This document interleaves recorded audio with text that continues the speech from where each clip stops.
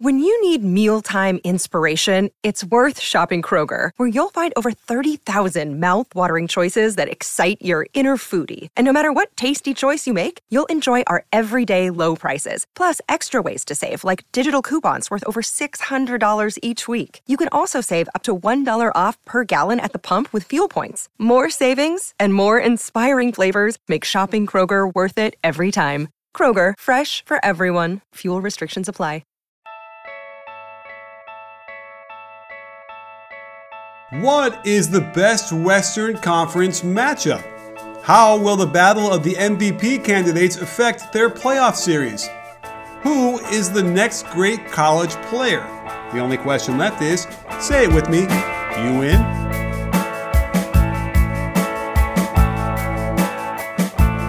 Hey sports fans, Coach Nick here, and welcome to the B-Ball Breakdown Podcast. As always, on Mondays, although today is Tuesday, I'm joined by Coach Dave Dufour. Dave, how's it going today?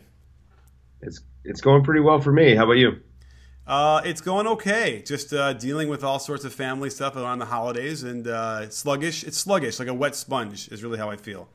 Well, I'm in Seattle, and it's basically a wet sponge outside every day. Yes, a wet sponge wrapped in a wet blanket, probably.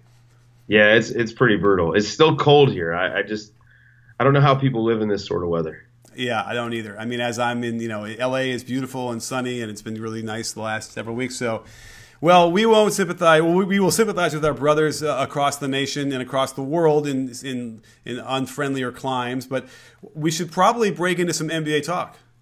Absolutely. So I was thinking today we could do a Western Conference playoff preview. That's a novel idea.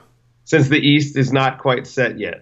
That is true, insanity. And then also since, we'll be fighting through the thickets of every other podcast doing a Western Conference preview, so we'll have to make this one that much more exciting. That's right. And insightful. So, exactly. Let's jump in there with number 1 versus number 8, which I believe we have locked in. The Blazers ended up living up to what we had promised, which was an easier schedule for them, led to an 8th spot and a rematch with the Golden State Warriors.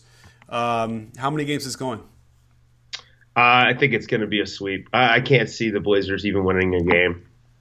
Yeah, I hear you. It's too bad that Nurkic went down because it would have been interesting to see him go up against JaVale and Zaza and, cause some damage that would, then allow the others to sort of get free and maybe, get some easier shots. But you don't think that Lillard and McCollum are going to be able to go off for a game or two? I just think that the Warriors have too much firepower. The defense is really, really good. And, yeah, I mean, how's the season series gone so far between these two? That's an interesting question. Where would one find that information if one needed that? Might have been smart for us to have had this pulled up beforehand. All right. Well, I don't even know that stuff. Sometimes the stats get so complicated. But you know what? It'll be good because I'm sure our listeners want to know as well where they can find the head-to-head. 82 games. Where would you go for that? I don't even know. I'm trying to pull it up. Okay. So once you find it, we'll do it. But we'll keep talking about it while you're doing that. So, in a perfect world for the Blazers, Dame goes off for like 35. McCollum has 30, right? And they win 120 to 117 in a shootout. But yeah, I can't imagine that happening more than like once. Now, all the people who don't like Steph Curry could simply argue that, yeah, he won't be able to handle Dame the whole series. And, certainly Klay Thompson can defend CJ McCollum. I mean, that could be a matchup that wouldn't be completely, overwhelming for the Blazers on when they're on offense. So, I don't know. What do you think? Although I guess the argument is that Klay ends up guarding Dame. Right. And so, or CJ, I don't know. So the Warriors swept the season series. They won the first game by 23, then 45, then 8. And then won by 2 at the end of January. I think they're going to sweep in the playoffs as well. As far as the matchup goes, I just think when the Warriors are clicking on defense, which, it's hard to say that they're not right now, having won 14 straight. I just think that they're nearly impossible to beat. They're on back-to-back 65-plus win seasons. Actually, this is now 3 in a row. It's sort of it's a really crazy run that they're on the last few years, and it's really fueled by the defense. I mean, their offense is historic and fantastic, but the defense is really what's so special about all this. Oh, I agree. And I've been saying, someone asked me that on Twitter, like what's the best defensive team I've seen all year, and I told them, I said it was the Warriors, and people kind of scoffed at that. But I've seen enough of those, even if it's like in little bits and pieces where you see multiple rotations and closeouts and stopping the ball and the attack. It is as impressive as anything you see on offense, without question. And when you add Kevin Durant, who looked pretty damn good coming back his first game, did you see the first shot he got on his first game back? I did not. So, just a little bit of hezzy and then a blow by and a reverse dunk. It was off 1 foot. It was just like nothing, like he hadn't missed any time. So, even if he wants to use the first round to get back into shape, there's just they don't have an answer. Aminu is not the answer for KD. Yeah, I don't know that there is an answer for KD when he's healthy and, playing with a bunch of guys Steph and Clay off the ball when KD has the ball. I mean, that's just so dangerous. And, KD for the last 2 years has been like the number 1 points per touch guy in the posts. So coming back from the knee injury, I actually expect to see him posting up even more. I've been hoping to see him do it. He hasn't done it a ton, but he's been very good at it while he has. And, that hopefully that'll be a thing. Now, one of the reasons why he probably hasn't as much is that, they have these big leads a lot of the games. And it's like they don't need a bucket. We're like, okay, get your ass down there, throw down there for you, and we'll split and let you go. So maybe that'll happen in the playoffs. But I don't know. I just had a vision, write it down now, I just had a vision of a very anticlimactic playoff series for them all the way through to the finals and winning. Yeah, I can see this team going 4-4-4-4. I mean, really, they're really good and they're hitting their stride just in the right time. So all right, that's probably enough about that series because I think both of us agree that this is going to be a sweep and not even a fun one. So moving on to the other part of that bracket, we'd have Clippers Jazz. Now we still, as of recording this, we still don't know who's going to have home field. I think the Clippers own the tiebreaker due to their 3-1 series lead or season lead in head-to-head matchups. I don't know. Where do you see Jazz Clippers? It's a weird thing because both these teams have sort of, we've had high hopes for both of them. I think certainly the way the Clippers started this year and the Jazz coming in with the additions they had. There's something missing with the Jazz. And I don't know if it's simply like the experience factor of them having to they got as much experience as they could possibly get in the regular season trials and travails of building a team together. And they just haven't forged that identity through a tough playoff series yet. And that might be what this year is going to be before they get to the next level. But there's just, you know what I mean? It's hard to put a finger on it really of what it is. But they just don't seem to have a killer instinct. They don't seem to be able to sustain, or even play up to the opponent. And that's probably my biggest concern is that those big games they have, when they have a chance to really do something and they end up laying an egg, it has me concerned for the Jazz. Yeah, I feel the same way. It seems like whenever they need a win, they either struggle to get it or don't get it. And so, yeah, I feel the same way. I have no confidence in them whatsoever. And I assume the Clippers win this series in 6. Yeah, I mean, I guess 6 games sounds right because these teams are pretty evenly matched, and they do match up well. The Gobert versus DeAndre should be an interesting matchup, to say the least, because they're so active and they have a very strange impacts in the game in a non-traditional way on both sides. So that's interesting to me. And certainly, who is going to be able to guard Blake on the Jazz? How do they think they're going to do that?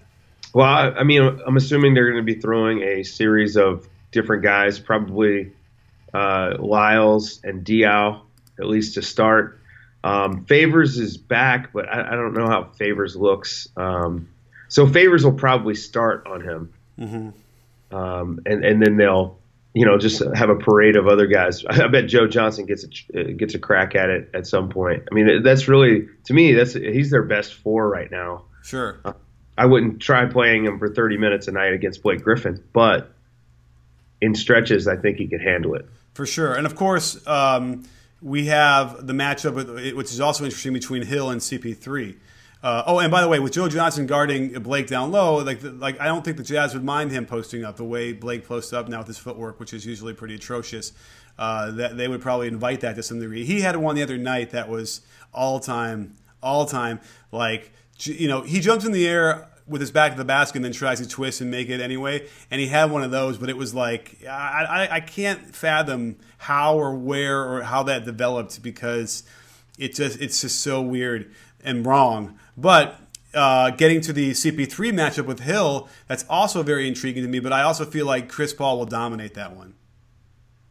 Oh, yeah. I mean, Chris Paul, it's a tradition for him to start stepping his game up toward the playoffs and in the playoffs. Mm-hmm. And so, yeah, I think we're going to see a lot of Chris Paul. George Hill is probably one of the better defensive point guards in the league. So it's going to be fun no matter what. That's the one good thing about this series, is that there's at least a couple of bright spots for me as far as guys to watch. So Chris Paul will be a pleasure.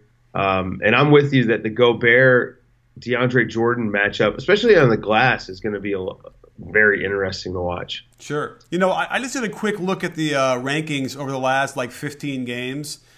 Because, obviously with the Clippers, overall they're 5th in offensive rating and 13th in defensive rating, which is 15th, or that's 13th is low for them. And anybody wants to compete for a title, for instance.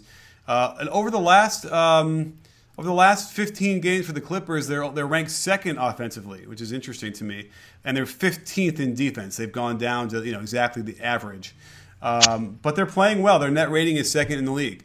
So there's something there. Now, if you want to hear the flip side here, overall the Jazz are ranked 12th on offensive rating and 3rd defensively. So they slipped a little bit. They were higher. They were 1st, I think, for a while, right? Defensively? They were. And so now over the last 15 games, are you sitting down? They're 10th in offensive rating and 14th in defensive rating over the last 15 games. Wow. Yeah. Now, I'm pretty sure Gobert's been playing all that time, right? Was he out at all? No, he's been in. So, because I usually say, oh, well, that's what it was, or someone's been injured. But I'm trying to think of who else has been injured for the Jazz in the last 15 games. That's a bad sign. Yeah, you want to be playing your best basketball right now. Yeah. This is why Pop is pretty upset with his guys and says he's not resting anyone for the rest of the season. Right. They're not executing well. They're not playing good defense. So yeah, you want to be rolling into the playoffs. Right. Exactly. And so we have two teams that are sort of not. I mean, it does feel like the Clippers are kind of status quo. They're not going backwards, but it does definitely feel like there's a slide going here defensively for the Jazz. And Chris Paul will just control the series. And that's the guy you want. He's that guy. You're going to the NCAA tournament. You want that veteran guard who's going to do it. He's that guy. And there's no question, I think, that even if they don't have home court advantage, they're going to advance. How many games do you think they're going to need? The Clippers? Yeah.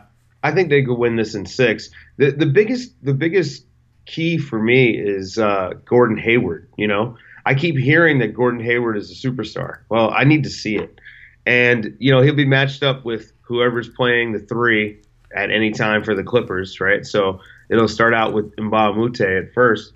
And so I want to see Gordon Hayward dominate his matchup, and if that happens, I think that gives the Jazz a shot. This could go 7. It all depends. It's kind of a couple of weird teams who are in different stages of building to contention. And I think that, the loser of this series should take a really close look at their personnel and consider shaking things up, particularly Clippers. Well, the Clippers for sure. I mean, and they also are at the crossroads with a lot of their players anyway, contractually. So that's going to be a really big issue for sure. And certainly with the Jazz, I mean, to me, it's almost more like there's a natural evolution here. It's a little slow, but they are going through it over the last several years, and perhaps a tweak here or there. You would have thought that Diaw and Joe Johnson, those are the guys that, those are the perfect value guys that have experience that will do it, but. It's so far it hasn't worked out. Now again, that could change. Joe Johnson could kind of put on his hard hat again, like we've seen a lot in the playoffs, and do some serious work and kind of be that Paul Pierce kind of guy for that like saved. My goodness, was it the Wizards? Is that's where he was that 1 year? Yeah. He could pull that off and win a game for them, and then that could propel them. So. We'll have to take a look at it. But, yeah, I could say 6 or 7 games. It should be entertaining to some degree. They're pretty well matched. But, it just feels like in the end the Clippers have enough pride and experience to overtake it. Yeah, we're pretty there's a pretty good consensus on that. All right. Well, that means we should move on to the next bracket, or the other side. There you go. So we have the Spurs versus the Grizzlies. This is an intriguing matchup, to say the least, wouldn't you say? Yeah, the Grizzlies they feel overqualified for being the 7th seed, but then you look at how they've played since the All-Star break, and it's not great, Bob. So they're sort of backing into the playoffs. They look like they're tired, like running on fumes a bit. And the Spurs are the Spurs. 60+ wins. Kawhi Leonard, the rightful MVP. Yeah. So. I think that the Spurs probably win this in 5, just because I give the Grizzlies a game at home. I think the Grizzlies match up about as well as anyone with the Spurs. They can match their size a bit. I just don't think they've got an answer for Kawhi Leonard, and that's going to be tough, especially in the playoffs. I mean, he's a machine. He is a machine. I'm anxious to see him do it consistently over the course of several series. He's been doing it. And listen, there's nobody who's on his bandwagon earlier than me.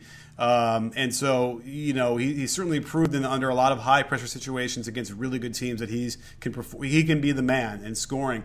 And then it's funny because Aldridge is sort of the best forgotten player this year. I feel like no one's talked about him much or given him much kudos, and yet here he is. He's had another good solid offensive year like he normally has. He's been playing a lot better defense. I turn the game on. Whenever I turn a Spurs game on, there he is. He's making plays. He's blocking shots. He's getting deflections. He's getting rebounds. He's doing that more than he had, I think, in Portland. So you have that actually came up on Twitter. Who has the best 3-4 tandem between LeBron and Love, Kawhi and LaMarcus Aldridge? It's interesting. I would probably go LeBron and Love, just because Aldridge just he's a high usage player and doesn't shoot enough threes. If he would shoot more threes, I think he would increase his value. Okay, that is true, and I don't think it's going to happen, right? Well, he's shot more this year than he has ever, I think, and he looks good when he shoots them. I mean, he hits a high rate, so I would love to see him just add that a little bit more to his game, sort of like Kevin Love, like spot up a little bit more, give Kawhi a little bit more space to operate. But yeah, I tend to agree with you. I think he is forgotten. I don't know if he's a great player, but he's a good player. So, right.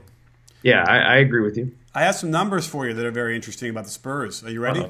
Yes. So over the course of the season, the Spurs are ranked 7th in offensive rating. However, if we want to do our little crystal ball, the last 15 games, you want to guess what they're ranked? 14th. 17th. Ooh. Now, their defense has been held up at 2nd, and their net rating is very good. But that's a slide for their offense. And I kind of suspect that when we look at Kawhi's numbers, we're going to see a little bit of a drop-off there as well, because that's how he goes, they go. And that's been my frustration with the Spurs for a long time now, is there just seems to be a time when they have beautiful basketball and the ball moves, but there are other times when they can't get the timing right, they can't get good shots, and they go through stretches where they don't score well. Yeah, and this is where Aldridge should shine. When when the Spurs struggle to get their movement going and to hit shots, they should be able to dump the ball to Aldridge in the post, either high or mid or low. The guy can operate just about anywhere and get a bucket. Last year we saw this when he had his 40-point game in the playoffs. I mean, he really was fantastic in that first series. So, I think that that's where Aldridge should be maybe getting used a bit more. Yeah. When the offense is struggling. But when the offense is clicking, I'd love to see him step out behind the line. Yeah, I hear you. I mean, the problem, though, is that when he gets used more, then the whole thing slows down and becomes ISO stuff, right? So, but then again, in reaction to it already kind of struggling for that couple stretches there, then maybe that is a solution. But it's almost like if you want to go to that, you risk stagnating the offense, and then maybe it doesn't work as well. So it's going to be an interesting dilemma. And then Popovich's rotations, he's going to stick, I guess, with Parker. He's going to stick. At least he's got Powell coming off the bench, and that's working a lot better, in my opinion. It just looks better for them, and that rotation's better. But the Tony Parker conundrum is going to be an albatross. Well, Patty Mills is actually playing a lot, which is good, and I think Tony Parker has been okay the last few weeks, but I just don't see how in the playoff series you can trust him in a pick and roll. Mike Conley is going to abuse Tony Parker. There's just no easy way to say that. That's going to be the most important matchup for the Spurs to try to win. They need to slow Mike Conley down. He's averaging over 20 points a game. It's actually the first time in his career, which is insane. And, if Powell and Parker are out there together, they're going to run Conley and Gasol and pick and roll. And I just don't see it. I just don't know how Parker can play more than 15 minutes a game. I hear you, and and he'll probably get 22 minutes a game or something like that. Let's just say, and I just hope it doesn't turn into a thing where they played him 3 minutes too long. Right, and they just that it went downhill for them in a way that they couldn't recover. These games can change on a trifle. Now, I don't think it's going to ultimately matter against the Grizzlies. There are some versions of the Matrix where the Grizzlies could maybe somehow upset them. Right, they still have Zebo, they still have Gasol, and they can go down low and get people in foul trouble and slow the game down and play to their strengths. Conley could go off, right? I mean, that's an interesting thing because Patty Mills is a much better defender, but still Conley could score on him too. So I don't know. Well, how many games do we think where this is going to go? I'd say it's 5. I think it's going to be a gentleman's sweep. I think the Grizzlies win one at home. Okay. Yeah. I mean, again, and this is all injury-free stuff, which is what we have to assume it's going to be. But either way, and by the way, the Grizzlies are the ones who should be more worried about that anyway, the way their seasons have been going over the last several. For me, the Grizzlies the key for them has always been Marc Gasol. He doesn't quite play like he's the number one option on their team. And I know he's a team player and he likes to pass, whatever, but there are times when he just doesn't put enough pressure on the defense. And if he does, and if he did, they would be much better overall as a team. But it would require him to be a lot more selfish. Sure. Yeah, absolutely. I agree with you. I think he's got to look to score like he did for a few games this year when Conley was out with the back injury. I think that's what they need to have any sort of success in the playoffs. I think that would be the way for them to go. And invariably when he's not being aggressive, then ultimately he gets the ball anyway with only 4 seconds to go on the clock, and he has to throw up some horrible shot, and that's where he gets in trouble. Or he just there are moments where he just gets unaggressive and gets sort of not scared, but overwhelmed by the moment, or it looks like, and just ends up not being effective. And that's when you got to have guys, and Kawhi has learned that, right? He's learned how to manufacture his points.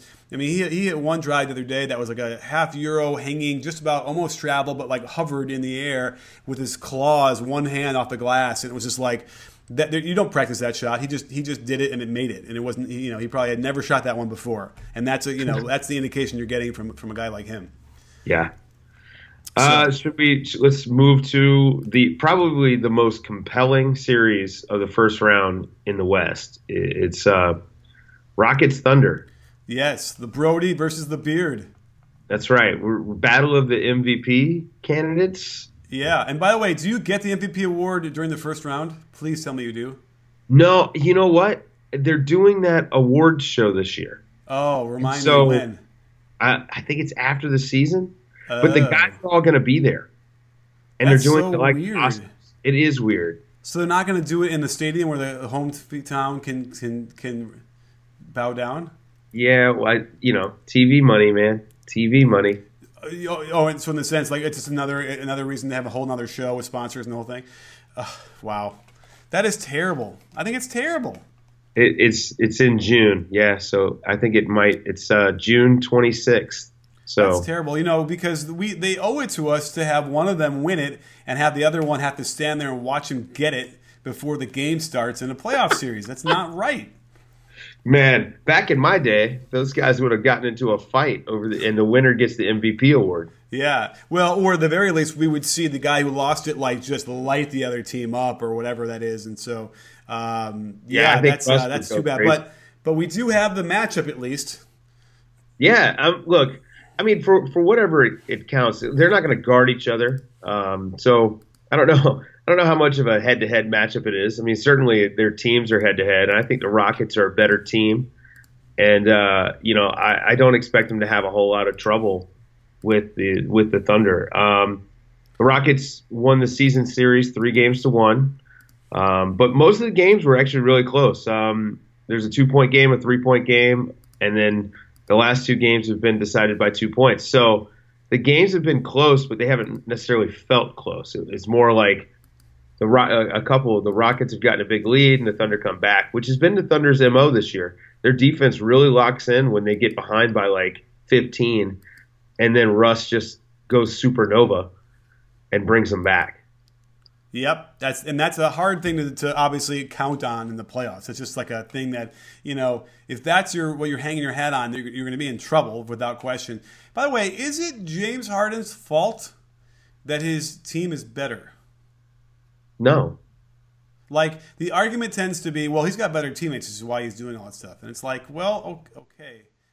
Well, what am I supposed to do with that information? Like, I guess if we have to compare people, how much better are his teammates, and then how do you ever measure that? Yeah, I actually, if we're going to talk about the MVP briefly, I mean, I guess this is as good a time as any to do it. I care about winning games, and I tend to lean toward best player on the team. On like one of the best 2 teams in the league, right? I actually think Steph Curry deserves a little bit of recognition toward the MVP. I mean, with what these guys are doing numerically, obviously it's difficult to say Steph is the MVP, but he's the best player on the best team, and they're head and shoulders above everyone else. So I just think we tend to look too much at the statistics rather than what's actually happening on the floor. Well, you're also making an assumption of what the MVP award really is. Is it the best player on the best team? Is it the person who's the most valuable player on his team? Because then you start getting into, well, how well do they do when he's off? And again, that isn't a fair assessment either, because now you're taking into consideration the bench, and how that all plays out, and that's not necessarily his fault or his credit. It's kind of that's why it feels kind of arbitrary. And Well, why can't Anthony Davis be MVP? Right. Certainly the drop off. I have to look at it. I'd imagine the drop off is probably the steepest with him, or however whatever metric you want to come up with on off for that. So yeah, it's like what is that the criteria we're looking at? Because that seems to be what the Westbrook fans would have you believe, because they want to factor that in of how good the teammates are. Like, oh, Russ would average even more assists because if his teammates were better. I mean, would he? He's up to 10 something. That's a lot of assists. It's like I don't know. If he played with maybe better teammates, he wouldn't have a high usage rate or as high, and then he wouldn't get all the other opportunities. Right. So that's why it just kind of feels arbitrary. It's like a big shrug emoji to me, or shrug.gif. That's my new thing, I guess. And it's like the extra couple rebounds he's getting a game. A lot of that is those missed rebounds that they're clearing out for him to get. And then we talked about that before. Like, there's no fast break after a missed free throw. You're not like, it's not a strategy that's like for offense. This is just a strategy to get in more rebounds. Yeah. After a missed free throw, you're normally running into a set defense. So, yeah. Yeah. Anyway, all right. Look, that's enough about the MVP. It is. This series, again, it's the most compelling because it has Harden versus Westbrook, and I think that I expect to see both of these guys. This could be an epic series. I wouldn't guess that it goes more than 6. I think the Rockets win, but this is probably the best real upset chance that we have in the playoffs. Just because if the Rockets are cold and Russ goes off, you never know what's going to happen. It's the Russ factor is unpredictable. He could do what he did the other night in Denver and go for a 50-point triple-double with a game winner. Or he could, lay up a stinker and not be able to hit a single shot. I mean, not a stinker as in like no points, but maybe like 20 on like 40 shots. Right.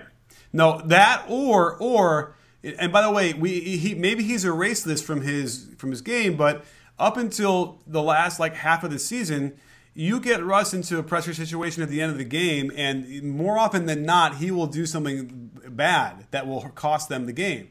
A mistake, a turnover, a bad shot, whatever. Now, that said, recently he's turned that around, and I'll give him all the credit in the world. I mean, granted, like the 3 he hit the other night, I don't know how lucky it was, but he hit it, and he made it. He made the play, He made it work. Whereas in the past, there have been times when he hasn't, and there was no other decision that he did for that. He had to shoot it, he made it. Whereas other times he's come down and shot a deep 3 way too early or something like that, or turned it over when that stuff. So that's what you have to really watch for is Russell Westbrook now the kind of guy who can, down the stretch, consistently in a playoff series, make the correct decisions and not torpedo the team. Because he could have a 40-point on a highly efficient game with all these assists and then blow it at the end. Yeah, well, so for me, it's more the defensive end that I worry about Russ. On the offensive end in crunch time, the last few months, he has just been incredible, like otherworldly sort of performance. He's been efficient. He's been scoring at a high volume. He's, I don't know how many game winners he's hit in the last 2 months. I mean, he has had a crazy stretch. So on the offensive end, I think he's got it figured out. But now we need to see it on the defensive end. Can he not break down, not give up scoring opportunities to the guy he's guarding, make the correct switch at the right time, rotate when he's supposed to, and things like that. Because I haven't seen that yet. Right. So he's got a lot of good defensive players there that can cover for him. I think it's no surprise that they've been better since Taj Gibson's gotten there. I think he's a great guy for that team. And again, of any series that we could see a real legit upset, not a 4-5, but the 6-3, I think that this is the one. So I think it's going to be interesting to watch. My opinion is still that the Rockets win it in 6, but I think it's close 6. Yeah, I mean, I would say 6 max, 5, 6. I mean, the biggest problem the Rockets have is a defensive end as well. They're very average there. They haven't been able to display like sustained effort enough to get like multiple stops in a row. Ultimately they'll hit a couple threes, and that kind of gets the game a little bit wider open for them. But that's ultimately what's going to doom the Rockets, is that they simply can't seem to put together a 5 that's stout enough on defense to compete at the upper levels. But that's not as big of a worry, I'd imagine, against the Thunder, who are very unimaginative, I suppose, in their attack. Yeah, I agree. I think when you know what's coming, it's a little bit easier to defend. And they've played each other 4 times this year. There shouldn't be any surprises. Right. So yeah. But it will definitely be poetic to see both those guys go at each other, and also just to imagine they all were on the same team. They had a team that had KD, Russ, Ibaka, Harden, Reggie Jackson. I'm forgetting somebody else. Somebody else on that team. Yeah. Who? They had a lot of people on those teams. Nick Collison, legend. Oh, hey, yeah, right. I mean, Kendrick Perkins, but still. I think that this series actually could give us like some iconic moments, because I think that they're going to have at least 2 games where they're going back and forth, Russ and Harden. And I think, this could be the Dominique MJ back and forth game. Like, I mean, it really could be that extreme. It wouldn't shock me if they both scored 50 points in a game, against each other in this series. No, and we all win. that without question. Right. This is going to be probably the most fun first round series for everyone. Right. I cannot wait. And by the way, we're going to be all over all these series, and we're going to be covering it as much as possible. I'm still kind of wrapping my head around how we're going to get our heads into all these different games, and also live. But we'll be coming at you in waves, so it's really important that you guys, if you're not following me or Dave on Twitter, because that's going to be the best way to there might be stuff that happens last second that we're going to jump on and do. Then you got to get on Twitter and just be aware. I mean, otherwise we'll have to come up with another platform if people can be aware of the stuff. We'll probably have it on our website too. So. And don't forget, on our website, we're going to have daily analysis of all that stuff, which is going to be really the best stuff you're going to read anywhere in the NBA. Yep. So not only are we going to be doing that, but we're also going to be bringing in other people to help us analyze this stuff. Because, there will be times where you and I have the same opinion, and sometimes I want to get a third party in to just disagree with us. Right. And we'll figure that out too, because we did a 3-man the other day, or like a few weeks ago, and it worked really well. So we'll continue to bring in other people too, because I don't want to agree with you all the time. Yeah, I know, that's too boring. I might have to just be a little bit more combative just to make it interesting. Right. Yeah, like storm off the set, and that's okay. Right. I'll block you on Twitter next time. Come at me. So well, listen. What else we have to talk about? Anything? So, we'll do the Eastern Conference preview once that's set. So we'll probably record that Wednesday night after the final games of the regular season, and that should be ready for Thursday morning. And then the playoffs start Saturday. So, it's crazy that the season is just about done. It is. This is a very weird season, and it was kind of taxing, and also went by very quickly. It's hard to kind of understand what happened and all the different storylines, especially because, and then going back to the MVP vote, which you didn't get to drop your bomb, which you think that it's Kawhi. I'm going to speak for you. I think it's cool. We've never had 4 legit and maybe even like 5 legit guys who should get first place votes, and that just makes everything so interesting and weird because it's so rare that happens. Yeah, the reality is that the way we all should look at this is that if Russ wins, it's great, right? And if James Harden wins, that's great. And if Kawhi wins, that's great. It's so close that it's not worth arguing about. You know what I mean? Like, it's fun to argue about it, but it's not worth arguing about. It's a bit arbitrary, and it's going to be in the hands of the voters. And if I was putting money on who wins, I would say James Harden. But the tide seems to have started shifting toward Russell Westbrook. Yeah. Oh, I think it's shifted. I think that Harden hurt his wrist, whatever. His shooting went down a little bit. Their season, they've kind of leveled off a little bit as well. And so I feel like, their records, someone just sent me over their records over the last 30-some games are almost the same, the Rockets and the Thunder. And so I think those things might tug a little bit. I think Harden was a lock about 2 or 3 weeks ago. He was a lock to win the MVP as the voters. Again, it's not who I think should win. It's who was going to win. And right. I don't know. For some reason, the way that Russ has kind of done this, he's exploded. He's hit some serious game winners. Those are the things. Those highlights are going to stick in their minds. And I'm convinced it's going to be Russ. And again, it doesn't really matter what I think. It's like who's going to win it. It also has to figure out what does it mean, because I don't think I even expressed my opinion what the MVP is. In reality, it's it probably should be who had the best year, shouldn't it? I guess. I don't know. I tend to lean toward best player on the best team, which is why I come up with Kawhi. Also, Kawhi is, what he's doing on the defensive end, none of those other guys are doing. I just think that he affects the game in so many ways that are hard to quantify. But, you know it when you see it. Yeah. I'm going to try and do a series of 4 of these videos over the next few days on the MVP, if I can get to it before the playoffs start, one each. And so, the question now is, do I bring up that Reddit thing where Russ doesn't contest any threes? He literally hangs around the basket looking for rebounds, which I don't know if I've even really seen with my eyeballs definitive proof of that. Have you? No. I mean, I've seen it a little bit, but it's more when he's late on a rotation. It's not. I don't think he's planning it ahead of time. I just think he's late on a rotation, so he's getting in position to rebound. I don't mind that he rebounds. I I don't mind that he grabs rebounds on free throws. I don't. That stuff doesn't bother me. But I'm not actually bothered at all by Russell Westbrook. I just think that the wins have to matter at some point. You know, the whole point of that. You know, the whole reason you play the game is to win. Right. So. Well, although I do feel like the you know, if you want to consider these the rebounding rate a little bit inflated, you know, that's sort of the crux of their argument are the triple doubles. And the only thing that's different about him this year that you would have thought would have been different is the rebounds, because, you know, certainly getting his 28, 29, 30 points a game was a no-brainer that before the season started. And, you know, the way he dominates the ball, 10 assists is like, you know, is about where he should be anyway.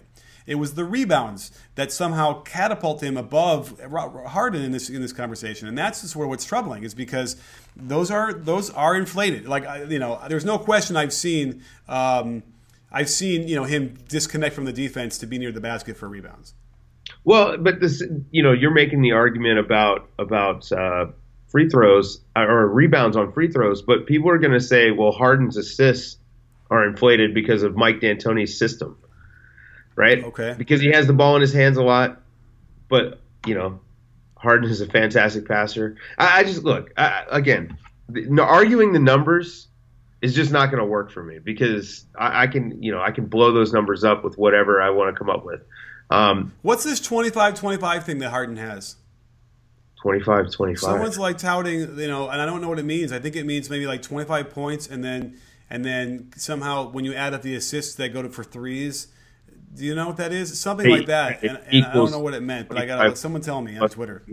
Yeah, I don't know. People are just making up stats now. Right. And by the way, you know, in other years, it might be stats might not be or might be a useful way to look at it. But when you're talking about Russ and Harden, they're so gaudy with their stats. It's such a stuffed, you know, filled of stocking of potpourri of numbers that it's like there really isn't any argument you're going to win there. When was the last time that the MVP was won by someone on a team that didn't win 50 games? I don't know. That's where I stand. So anyway, that's enough about the MVP. I really honestly, I'm burnt out from it. And, you know, I had people telling me that after Russ hits a game winner with a 50-point triple-double, which is fantastic, that they've changed their mind about who the MVP is.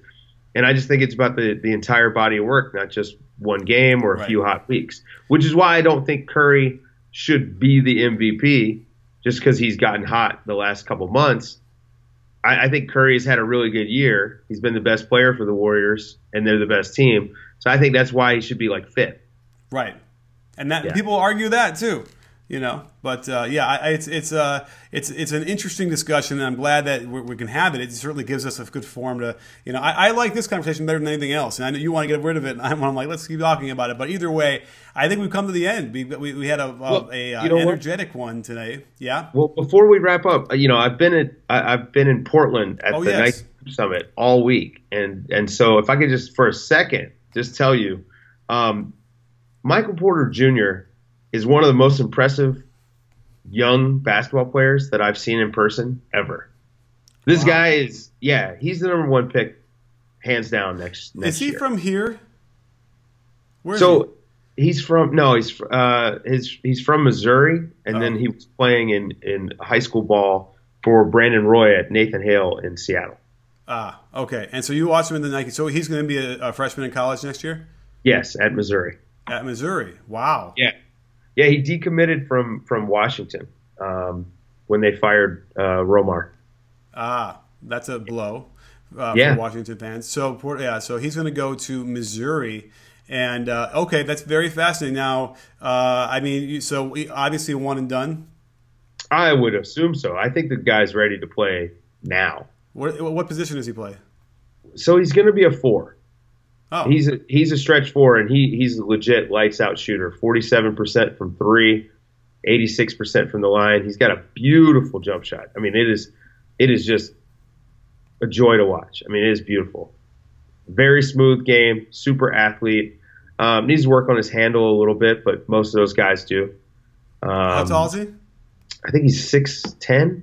Wow. Okay. Shoes. I was picturing a guard. Okay, for some reason. Yeah. No. Huh. Yeah, so he's 6'10" in shoes. He's going to be great. So who's going to be better, Zion Williamson or him? I don't know, because I've only seen Zion Williamson dunk. They're really impressive dunks, but that's all I've seen. Fair enough. All right. Well, we'll have to keep our eye on that. Any other thing that came out of that you connected with? There's another younger guy, R.J. Barrett. He's Canadian. He's Rowan Barrett's son. He's going to be really good, but he's only 16, so he's a few years away. Okay, good. Well, glad that you had a good trip there, and now that unfortunately you're stranded getting your van detailed in Seattle. But is there any hope that the weather's going to get better? No, this week is supposed to be chilly and wet here in the Pacific Northwest. Yeah, it's brutal. All right, well, stay in your hotel room then, I guess, and we'll keep talking, and we'll hook up again. Man, your arms are hairy. My goodness. I did not realize that. Like upper arm. So anyhow, all right. Well, we'll get back to you for the Eastern Conference once that gets solidified, and then don't forget we're going to be doing podcasts 3 times a week. So I think Dave and I we're going to be hooking up twice a week, and then I'll have my other one with somebody else. I get to cheat on Dave once a week. It's a really great setup we have, right? That's right. It works well for me too. We keep it fresh. That's right. The mystery is still there. So anyway, thanks for coming on the show, Dave. Thanks for joining us. Awesome stuff. We'll stay tuned really quickly. We'll have the other stuff up soon. And don't forget, sports fans, at B-Ball Breakdown, we're not a channel. We're a conversation. You in? Are you in, Dave? Yes, I am.